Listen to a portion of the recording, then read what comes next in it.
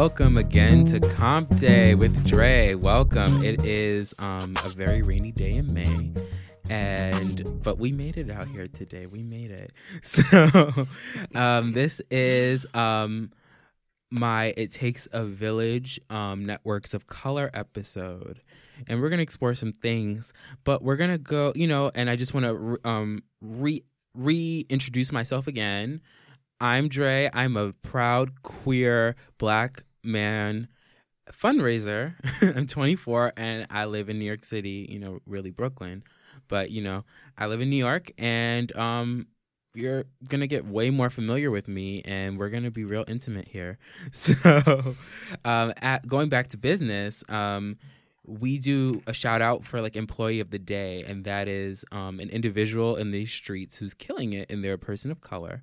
And I thought, based on someone who really cares about their network and really cares about their village, I thought of no one better than City Council member Richie Torres. So his name is spelled Ritchie, and then Torres, Torres.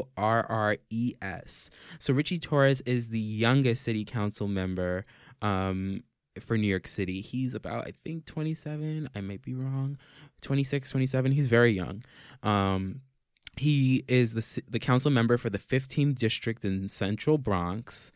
So shout out to the Bronx. I was born there. Shout out BX. So he really is supporting his community. He actually, his journey is amazing because he grew up in the projects of East Bronx in Throgs Neck and with his mom, and he is he's a proud gay Afro-Latino Puerto Rican, and he really rose up in the government, and he's just an inspiration because in his platform and in his privilege, he uses that to support his community that he's from.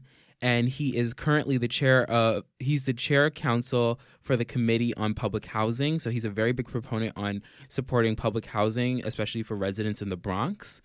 And he is the chair for Oversight and Investigations Committee. And they specialize in property affairs, government, basically white-collar crime. So it's really good to have, one of our people who understands the consequences of white-collar crime. And he is basically, he's sticking it to the man and making sure the man stays accountable. So you go, Richie Torres, and keep doing what you're doing. And if you look for him, just, you can Google him. He's all over the place. So I want to introduce two of my wonderful queer POC brothers out here.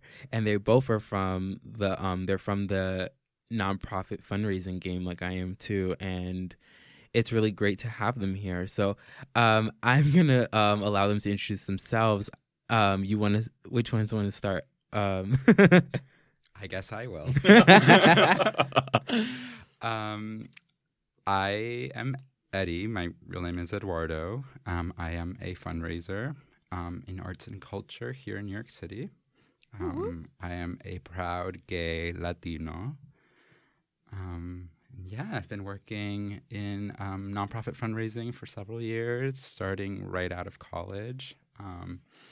I'm very lucky now to be working in a queer space fundraising for the Leslie Lohman Museum of Gay and Lesbian Art, which I am very new to the role. So I'm very excited about those opportunities. But I've worked at several other cultural institutions here in New York. Yeah, I'm happy to be here with Dre. Hi, everyone. My name is Adrian. I am a very proud Black gay man. I have been working in the LGBT space for, it's going to be about 8 years now. Originally from South Florida. And I'm also moved to New York City. It'll be 7 years in August. So I'm sort of, I keep telling people I'm gunning for 10 to make it even. And I'm very also happy to be here. So thanks, Trey. And let's give some context how we know each other a bit. So because we're talking about our network of color. And I'll start with Eddie first, since Eddie started, and how Eddie and I know each other is at my past organization. I worked for an LGBT Oregon. They had this cocktail event, and I was working the event, and Eddie was in our space in philanthropy. The spaces can be very, there's a lot of White Walkers. It's very snowflake. So there aren't a lot of people of color. And he really, he was there at the event, at this mezcal event. And that's when I first, was introduced to mezcal, and it was amazing. But he, really, and it was, I forgot where it was, Tribeca or something. But he reached out to me, and he was like, hey, I see you out here. And we really connected immediately, Eddie and I, and another good friend of ours. I don't have permission to disclose their names, so I'm not going to. But yeah, we really connected, and we really stayed in touch. And I think it was really inspiring to see Eddie there, and to also see what he does in his growth, and to maintain our friendship. And yeah, he's just amazing. Is that right? Is that accurate? Yeah. And if I remember correctly, the event was for kind of young donors, young professionals, trying to network. And, even though the premise of a lot of those events can be to connect people, they're also extremely intimidating most of the time. So it's really hard to kind of break out of the shell and make distinct connections in spaces, even when there is a kind of a proactive approach to creating spaces for young people to meet peers and kind of, discuss what they do and connect over an organization that they support or a passion that they have. So I think that, there's a lot of weight in people actually making those connections for themselves. So the more we can just kind of break through that, I think the more that those spaces can be beneficial for us. But it's really great to kind of make real connections out of that. And I just want to highlight how difficult it can be sometimes. So true. We're gonna really get into that. And Adrian and I know each other also through that same place of work. So when you're a person of color working in the LGBT philanthropy space, there are not a lot of us running around. And Adrian and I kind of knew the same people because I had interned where he worked, and then he had worked before where I worked, and we knew, we kept running, and people kept saying, do you know Adrian? Do you know Andre? And we're like, no. And then we saw each other on LinkedIn, and I was like, but I want to be his friend, though. And then there was a networking event for fundraisers, queer fundraisers. Yeah. And we, hit it off immediately. And, he's been my big brother since. Aww, so yeah, is that about accurate? That's accurate, actually. It's so funny because I almost forget that one networking event that took place for all of us fundraisers in the space, and it was a long time ago. But yeah, we got that so much from so many people. I was like, oh my god, no, I have to meet him. So no, it's been sweet ever since. And he's also my fellow Jamaican. Yes, West Indian. My goodness. So to talk about why it's so important it takes a village, let's start with, because like we said, we're in a ton of spaces that predominantly do not look like us. Can you share a moment in your career when it was really blatant that you felt different or this otherness because of your background? Well, professionally? Yeah, professionally. Or, I mean, well, professionally, yeah, in your career. Yeah. Well, it's interesting. One of my first kind of roles in nonprofit fundraising was for a culturally specific institution here in New York City. So I think that otherness exists in many ways, and in that specific circumstance, it was celebrated. So I think there's kind of there's negative connotations to otherness that we kind of are very familiar with, like feeling excluded, feeling like a space isn't yours or made for you. But then there's otherness in spaces that are created for you. And just kind of, I've felt like an other, but also like in the realization that that is an empowering thing to be, right?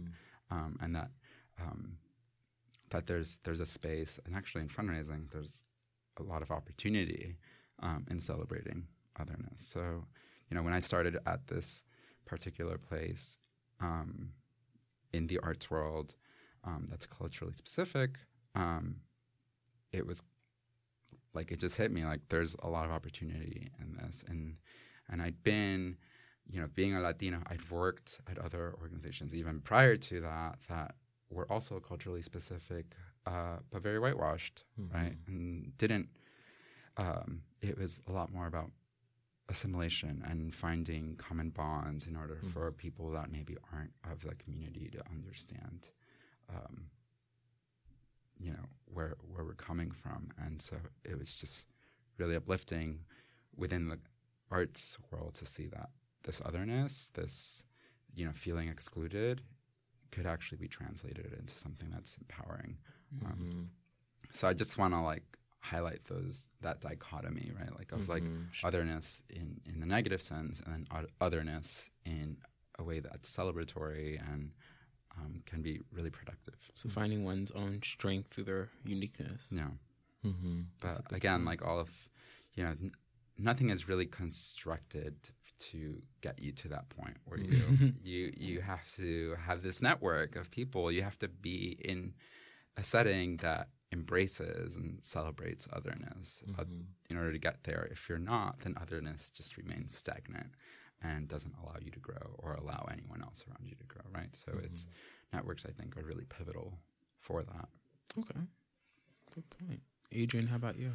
Yeah, I mean, I get this question on, what is it like to have built a career predominantly sort of in the LGBTQ space, right? Where, and, I will say I made a very conscious decision around this, right? Like I specifically, I think from my college days and being involved as a very active, queer student leader, I was just like, I knew I wanted to be involved in the movement in part because I felt like it was sort of like it was a family space. I knew I could, that otherness, that's at least one thing I didn't have to worry about, right? Like I already got the black thing going on, right? Like, and so it's like, if I could be in a space where I can help and support my own people, which is what I spent majority of my student career doing, and really helping to lift up LGBTQ voices on our campus. When I made the decision to work in the movement professionally after college, it was like 100, like I have to do it.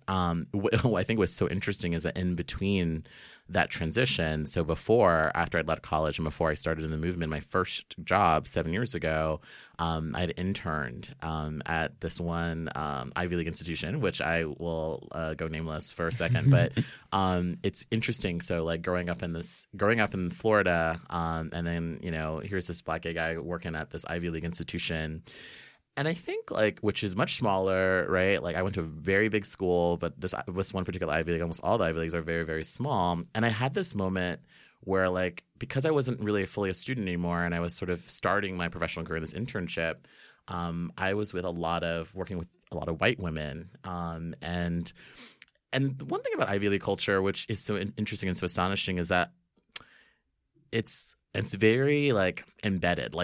They've done what they have done for so long. I mean, it's part of the Ivy League history and culture, right? Which is one of the reasons I think a lot of the Ivy Leagues are under criticism because their refusal to change.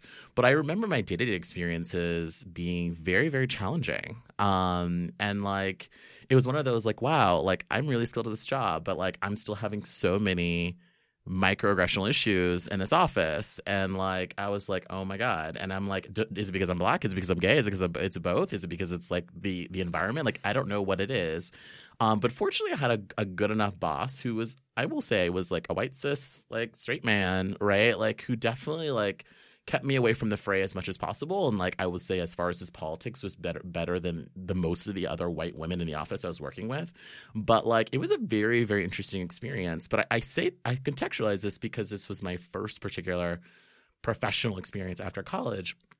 And excuse me, before as I was as I was making that transition, to then move to New York City thereafter and actually start my first like queer job, I keep looking back at that, like those 2 summers I spent, and I was just like, wow, like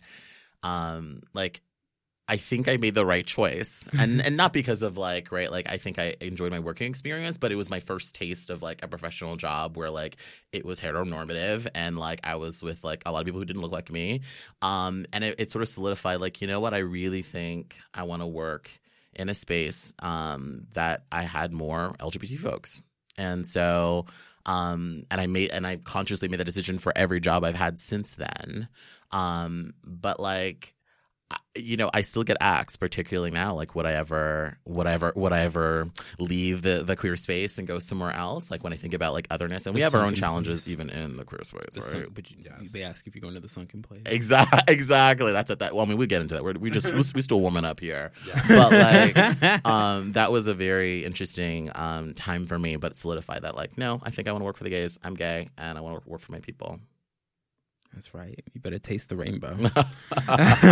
Love that. Yeah, I would say I had the moment I felt the otherness was actually at AFP events, the Association of Fundraising Professionals, and they're a great organization. Right.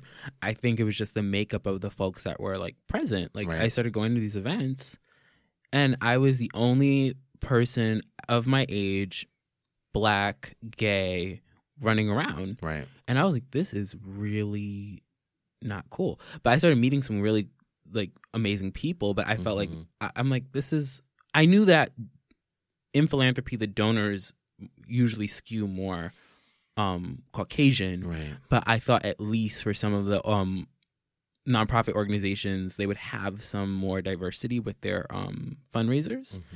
And no, it's just like a lot of cisgendered older white folks, and it's like, okay, this is not, I'm glad they have jobs, but this is kind of saddening that for a role that supports communities, there's not a big representation across ethnicity or even queerness, and even if we go into those politics too, even though there's a lot of women in our industry, most of the leadership are men, but that's a whole nother subject and issue. But but that's when I kind of felt the otherness in those spaces. I'm in a room with full like 100+ people, and I'm the only in that space, and I'm like, something's wrong. Something's very wrong. But you mentioned kind of university culture, and university is a space where you do have long-lasting relationships and you move forward. But let's say some folks leave from HBCUs, and they have these networks of color already established for them. And then others of us who went to PWIs, predominantly white institutions, for those that don't know those acronyms, and HBCUs are historically Black universities. I went to PWI. I didn't, I had people in my network of color, but I didn't know a ton of folks out after, like alumni and stuff. So, that's a different experience for me versus someone leaving an HBCU or leaving from a predominant space of color.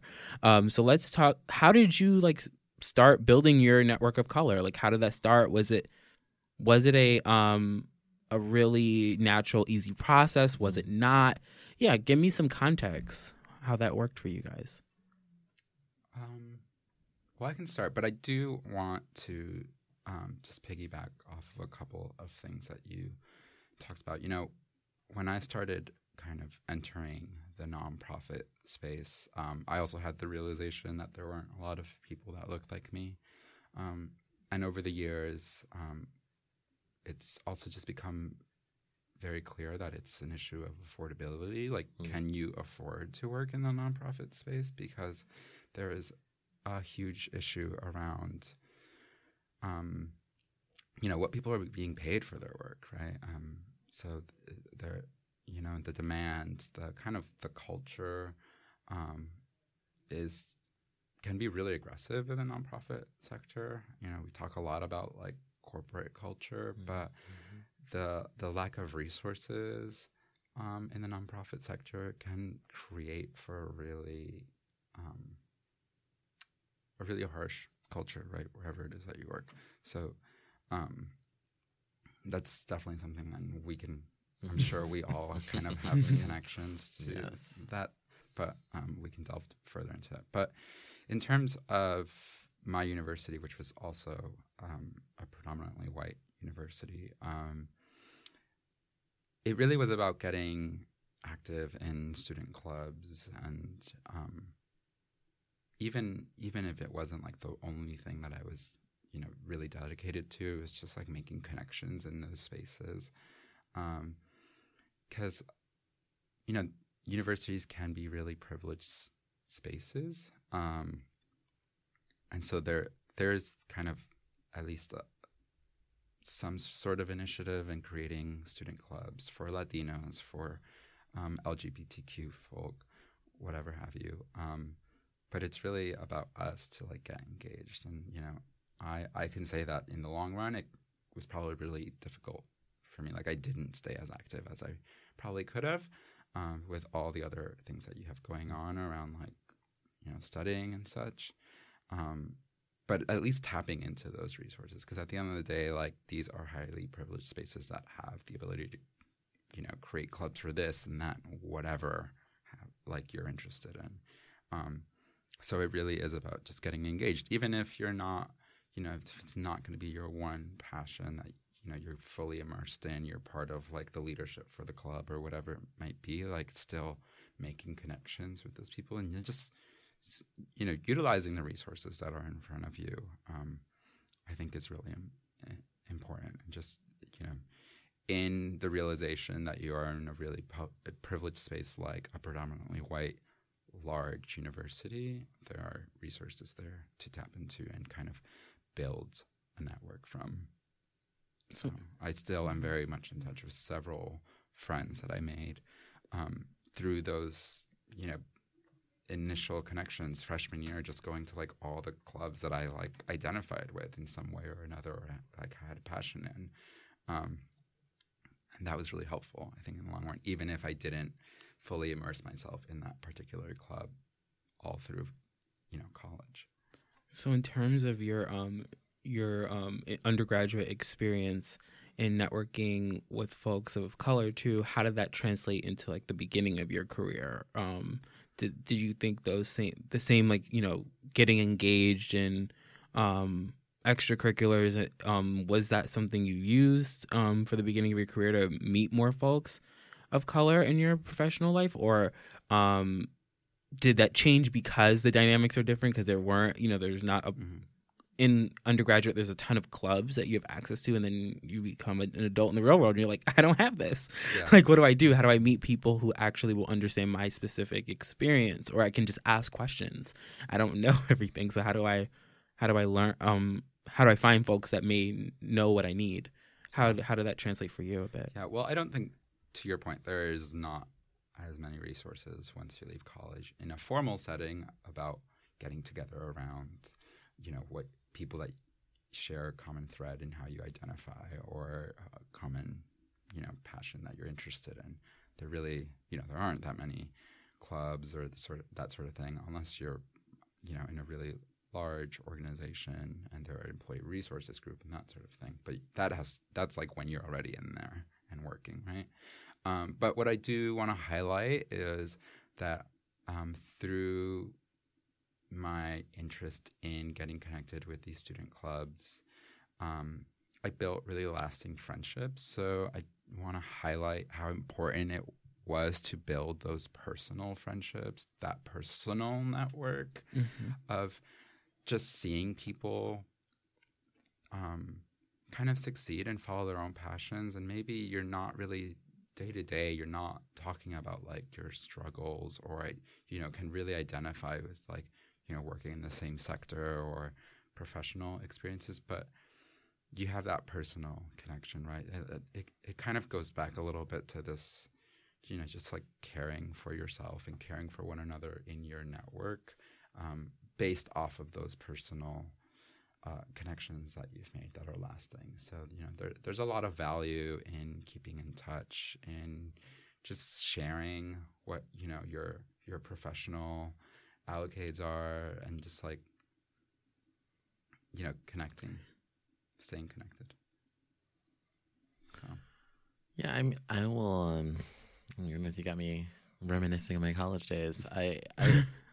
My goodness. I will say it was very challenging. I'm a very small orbit person. Actually, I think like my Myers-Briggs, if anyone knows what it is, like I think I was like always rated introverted for like the first good portion of my life. And so the first 2 years in college, I kind of like kept myself. Like, yes, I was involved in student government, but like I didn't really have like a fully formed network or like group of people, queer or like a network of color even yet. Like it was sort of like a mash pash. Like I was sort of figuring out, because I went to a very, very large university, which I think in retrospect, like if and when I have kids, I think I would make very different decisions and in terms of like helping them think about the kind of institution that is best for them. But putting that aside, like it was not until my junior years when I started getting involved in my first like queer student group. And part of that is because of like a little bit of drama. I mean, like I like dated this guy and like he was involved in this group, and then we broke up, and then he ran for office and then he lost, and then he stopped being involved in the group. So that was the year I started getting involved because he wasn't in there anymore. So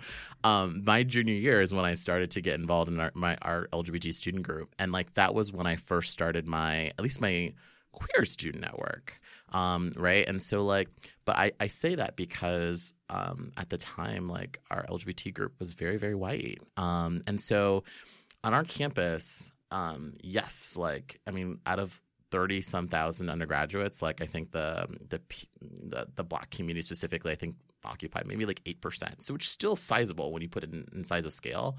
But heavily Greek influenced, right? We got all, like the Black Greeks definitely own the campus, and there was a little bit of there wasn't a lot of intersectional, like there was almost like no intersectionality between like the Black community and the queer community, right? Like my friends who were Black and queer were like, a lot of them were all the way DL, like that's just like real talk, right? So like when I, as a Black gay man, sort of like balancing both like being Black but also being gay at a very large university, imagining like my sort of socialization of like my inclination at the time and my calculation was to actually like be affirmed in the queer space first, right? And so you can imagine like the schism that is created by like you're trying to navigate these very complex identities, and then like, right, like you're, I mean, at this time, like 19, 20 years old, like in this like very interesting development part of your life.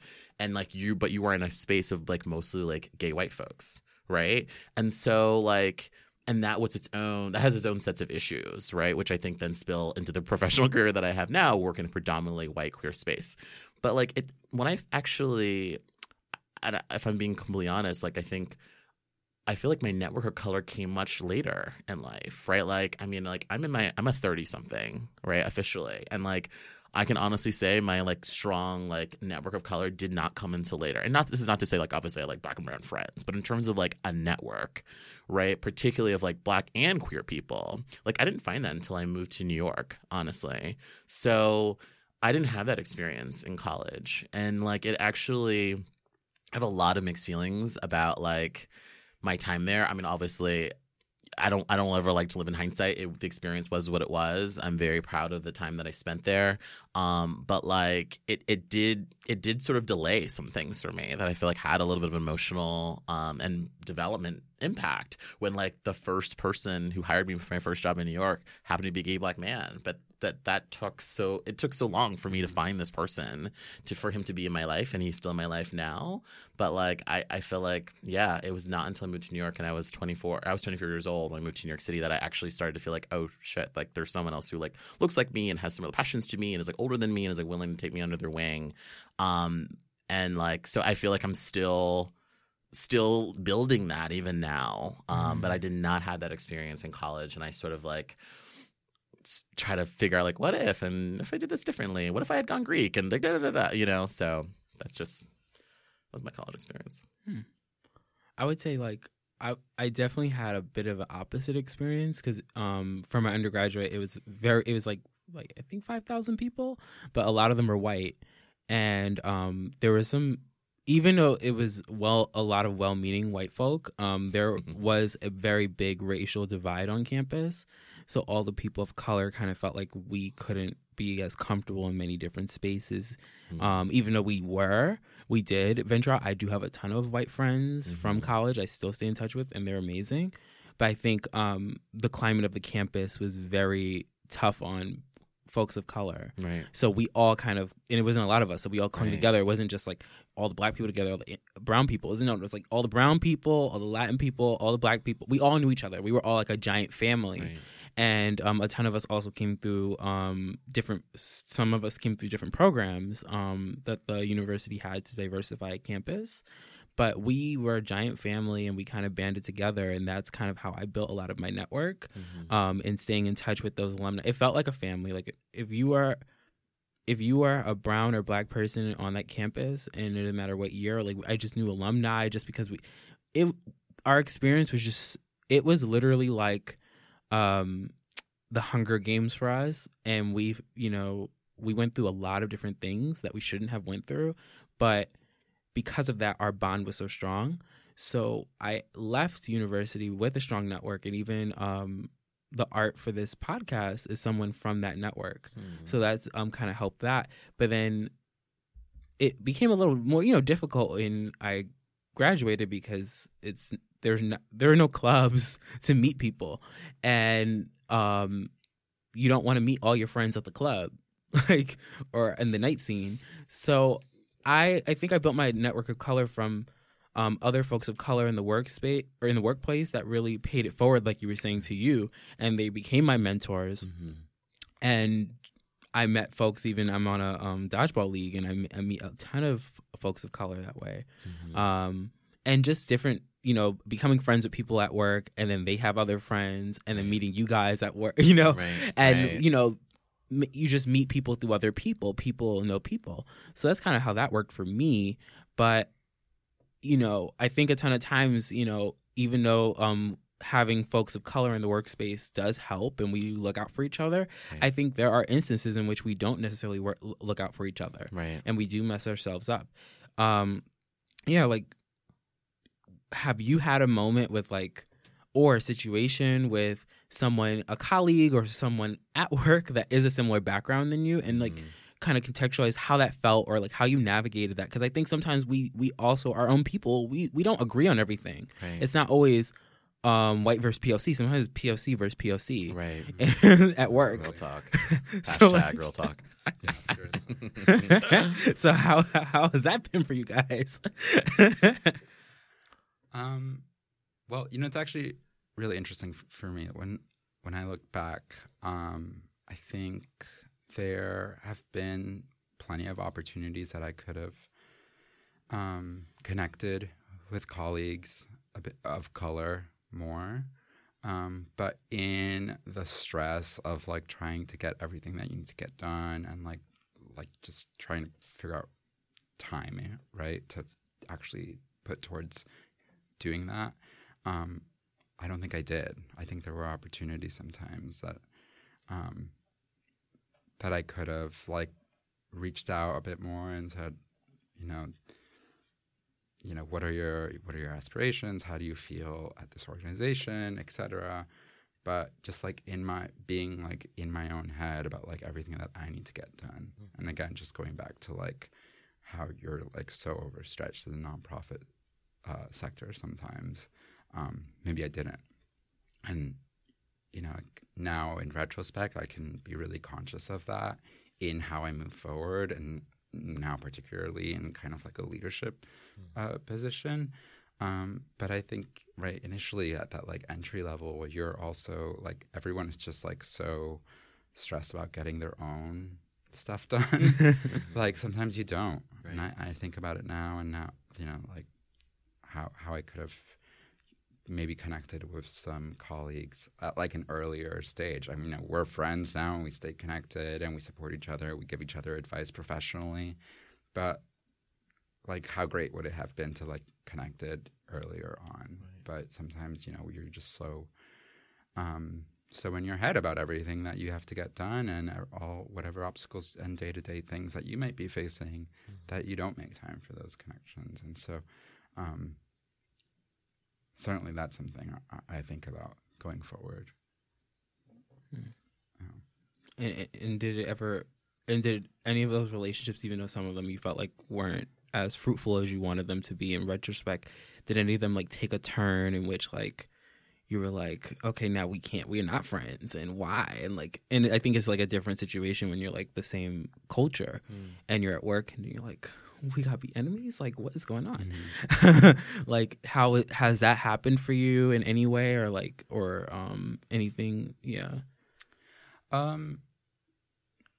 Not necessarily. I think it's happened to me with in relation to other factors. Like, I think ageism has been a huge thing in my career, particularly in fundraising, particularly being a fundraiser of color, who, people look at you like, you're my son. Like, why are you having a professional dialogue with me, right? Or sometimes they will engage in dialogue with you, and then, off of email, they get to see you, and they're like, oh, you're not, the maybe older, more, experienced person I thought I was talking to. And so there are other factors that come into play. So I don't totally want to, like, set it on, like,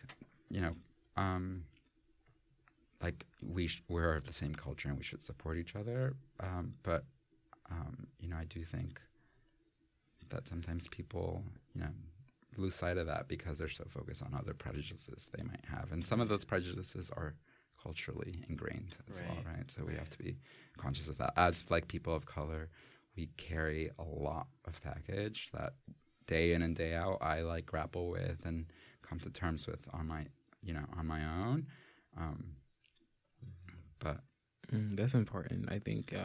So sometimes, like, I do want to say, like, man, like, that boss I had, and we, that person was Latino too. They should have, like, maybe not been so harsh with me, or, like, looked past, like, age and other differences. But, I also understand that, like, I'm really privileged in being, like, a young person that can just, like, easily break free of that baggage in a way. But if you that's been your life always, of just, like, holding on to these prejudices, and prejudice also, like, affecting your life in, like, classism and ageism and all these things that exist in spaces of color in a really kind of structural way, then it's really hard for you to also break out of that, right? So I just want to bring light to that. You laying the jewels in here. The intersectionality, that's good, because we're a very diverse group of people, I think. Like, that's true. Has anything ever gotten what would I say, cat fight with you? Have you had to have a cat fight with any POC people at work, or how was that for you to navigate that? No, let me tell you, honey. So let me just say, I was very, very, I was lucky and super grateful that in the most of my early part of my career, for the organizations I worked with and for, it was a small group of us, and we definitely stayed close and connected. And I definitely have a very fond memories of the experiences for, especially for, like, older Black folks at organizations I would work for that, like, kept me under their wing and protected me. And I distinctly remember my first job in New York City. And, even, like, I remember this relationship that I had with, like, our housekeeping staff, like our maintenance and building operations staff. And they're the ones who were, like, some of my, like, biggest protectors, because they knew, like, I mean, we were under-resourced, and, like, they helped me out for my job, and I was super young. And I definitely treasure that, including my bosses at the time, who were incredible, both Afro-Latino woman and a Black gay man. I will say, it's so interesting you bring up this topic around POC on POC, and it's something that, like, I think ties into the fact that, like, being has a little bit to do with, like, me sort of like thinking about my West Indian heritage and culture and like Black American culture, and like because I was the only person in my West Indian family to be born here. Almost every single person, particularly my mom's side, was born in Jamaica. So and that gives me a certain level of privilege and different set of experiences. But one of the things I remember my parents, and particularly my mom, talking about as I got older and had more professional experiences, like sort of like it's sort of around the line of like not all skin folk are your kinfolk, right? Like I think folks have like familiar with that quote, and like I didn't know what that really meant until most saliently and more precisely until probably starting about a year and a half ago in my professional career. And like so I at my particular job had gotten I mean, I'll just like be 100. Like I got a fairly significant promotion at my job, and because you're the ish. And like that was such an interesting. Let me just say, like that. When that happened, it like splintered into so many different like things that happened around the office. And the biggest surprise and the thing that cut the most deeply was the reaction that I got from some people of color in my organization after I got my promotion. And like in that moment where like people that I've been really close to like had been like sort of like not mentors, but like they were older, more experienced, and so you sort of looked to them as like sort of mentors in the job. You didn't work together, but they were always a supporter. Like some of those folks had like I don't want to say turned on me. I mean, but like there's no other better way to say it. Like they kind of like some of them turned on me. And like it was one of the most like personally, professionally, spiritually, emotionally most like shocking thing I ever sort of see, because it was one of those things that like of course I knew like the mediocre white folks would like feel some kind of way like and feel threatened and feel bothered, right? Because like I've always been a very ambitious like Black gay man who's like I'm doing this shit, I know what I'm talking about, like I know my worth, right? But the thing that sort of really sidelined me was reactions I got from some people in my own organization. And I struggled with it for so long. And when I tell you how painful it was one of those like, oh my God, I have no idea where to turn. Like, because like the people who are like my rocks are no longer my rocks in the same way. And like I remember my parents, of course, never like I told you so, but like we're just like, wow, you're having that moment that like they've experienced when they immigrated here to this country, right? But I think they were waiting for me to like have that experience, and that was very shocking, and it still persists to this day. But like it just sort of like, and when I mentioned the sort of West Indian Black American thing, like it's something that my mother used to talk to me about. Or like there are some nuances to like how we see each other and like how we celebrate one another and like right like, and it's funny because my West Indian colleagues at my job, without a doubt, like came to me and were just like congratulating me. They're like, "Oh my goodness, this is so." There was some certain sort of solidarity. Like we have one other incredible Jamaican attorney in our office, and like she was just like, "Oh my God, there's no other person I know who you deserve this. Like this is incredible." But like it was such a splinter of so many things, and something I'm really still sort of like figuring this out. I mean, some of the conflict and tension has subsided, and there's other dynamics I think that were play around it. It wasn't just this thing, but like our organization's changing. But it was a moment in time that had a big impact on me. Yeah, I definitely resonate with the disappointment you receive when your rock is no longer your rock and they become like a knife in your back or a thorn on your side. Right. Right. I definitely, in my first job out of college, I had someone that they became my boss, but they were a mentor to me initially, and then they became my boss, and she was a Black woman, and I think I have no bad things to say about her. I hope the best for her. We're not close anymore. We're not talking terms, but I hope all is well for her. But she was someone I like looked up to. She was one of my first, like, I saw her in the position she was in, and I was like, wow, like that could be me. Mm-hmm. And I really tried to, I was like, I want you to be my mentor. Like I really flung under her like a little brother. And I was really green. I'm still green-ish, but I was very green then. And she taught me a lot of things. I'm gonna say she taught me so much that I've been able to reach where I've reached in my career based on the things she taught me and our experiences. So I thank her for that. But there were some other issues going on, and there's definitely like I think there's a mentality for some people of color that we have a crab in the barrel situation where other crabs pull other crabs down. I'm not going to go super in detail what the situation was, but basically, she's willing to let me take the fall for something I did not do that had nothing to do with me. And I was kind of like, wow, it burned, or like publicly disparaging me in front of other people because, and I just feel like there's certain things like it's like your grandma might whoop you in the house, but she's not going to whoop you in front of other people. Right. Like there's a certain respect level, and I think also like your grandma's also not going to sell you out. Right. So like, and if there's you gotta find a new grandma. Right. But like my thing is like that's blood. That it hurt. It stung real bad because, this is someone I really, I cared about deeply. I really looked up to her. I used to stay at her house. Like we were tight.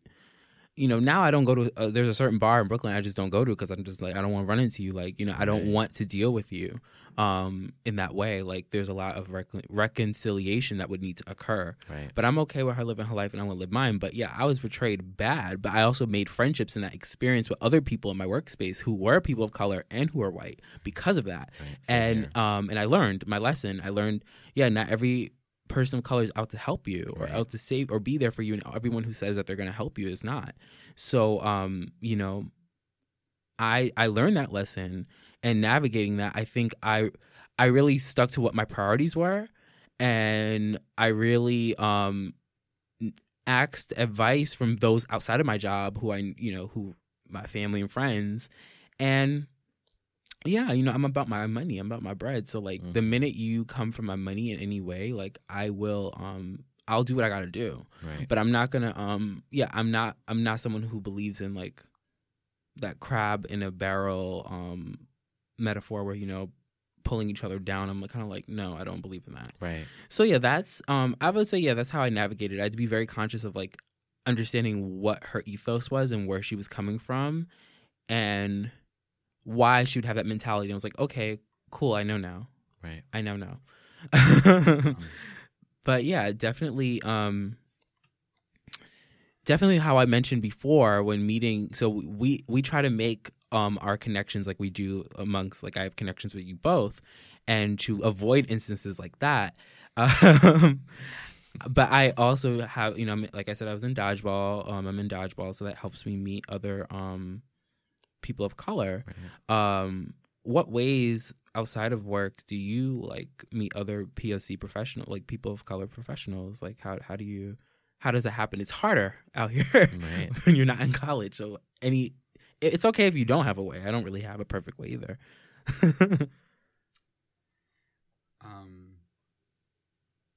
Yeah, that's a tough one. I guess I'm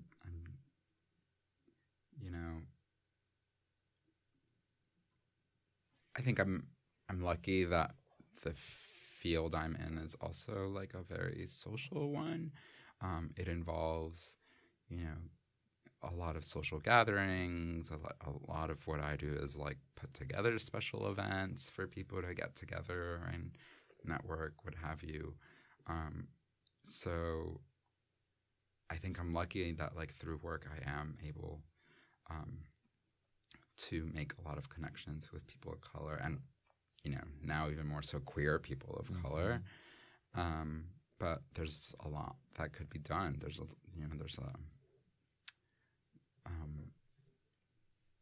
in terms of your day to day, like I could probably easily make connections with people of color, but I think making connections with queer people of color outside of work on my day-to-day is probably not that easy to come by, right? And again, to your point, like you might have, common denominators in terms of culture, but in terms of like what your day-to-day philosophy is as a queer person of color, like, it might not be helpful to you to make connections with people that have a similar background than you. And so I think that, if you're going to clash, then that's not helpful. So I think there's a lot to be done in terms of creating spaces where queer people of color can come together. So because I don't see that as like a day to day, like just out on the streets for, kind of meeting others. It's complicated. I mean, we're all, first of all, it's New York too, so it's like everyone's in their struggle and their hustle, and like, are we really able to make time to make those connections?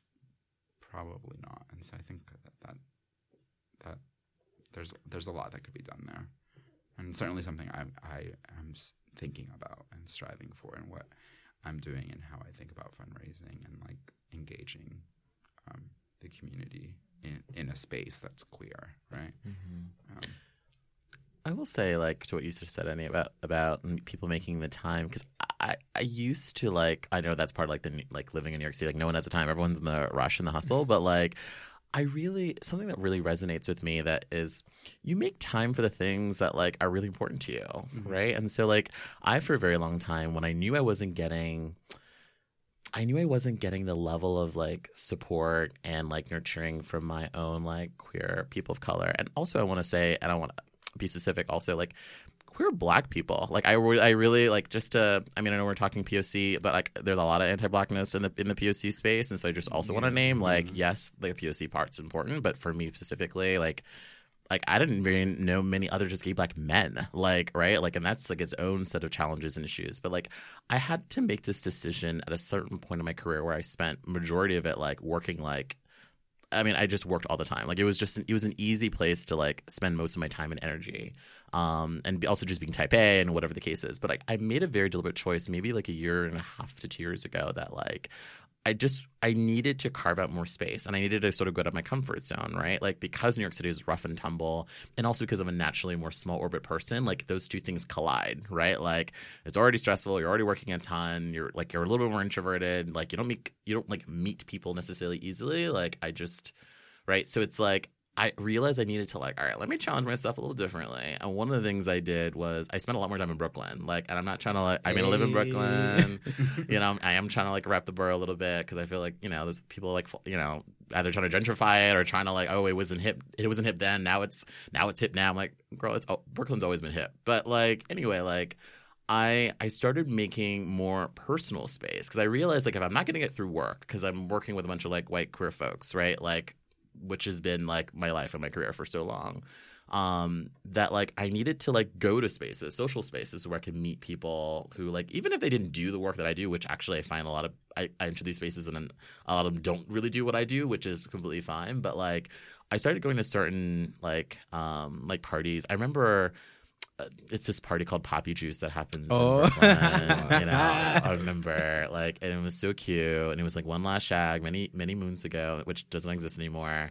And like I remember that being my first like, wow, like here in Brooklyn, like here are all these like queer people of color, and like it's a very deliberately and intentional affirmative space. And I was like, fuck, like, okay, I can find this shit in Brooklyn, like, right? And like that's when I started to like, there are spaces for us. And but like, mind you, like this was like one party, right? Like, I mean, there's like no, out of even all of the gay bars, like say even in the purpose of like networking, quote unquote, like there are none that they're all white, right? They're That's all why white. I mean, people be saying like, come out to like, Hell's Kitchen. I'll go out for like, Right. casual people, but I be at the Eventbrite stuff. I be at Langston's. Right. I'll go to Harlem in a minute. I'll be Right. at Solomon and Cuff. Like that's where you'll find me That's if where I you'll find 'em. because I Right. want to be with my people. I want to be with the Latino Exactly. community, because I don't want to be the only, Exactly. And Cocoa we're like relegated to like wonderfulness a in the night. club, huh?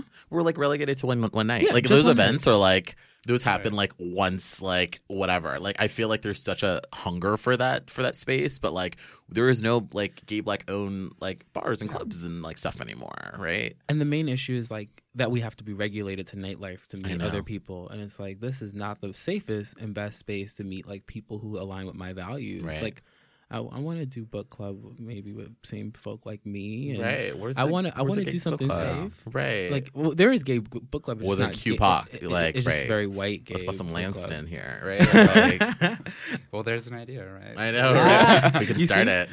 Maybe we can do something. Or maybe someone listening will start it, or they already have one. Like, But do you guys have any final anything final that you want to let the audience know out here, listeners know? I think the things I gauged was that you have to carve out time you have to make the time if this is important to you, Right.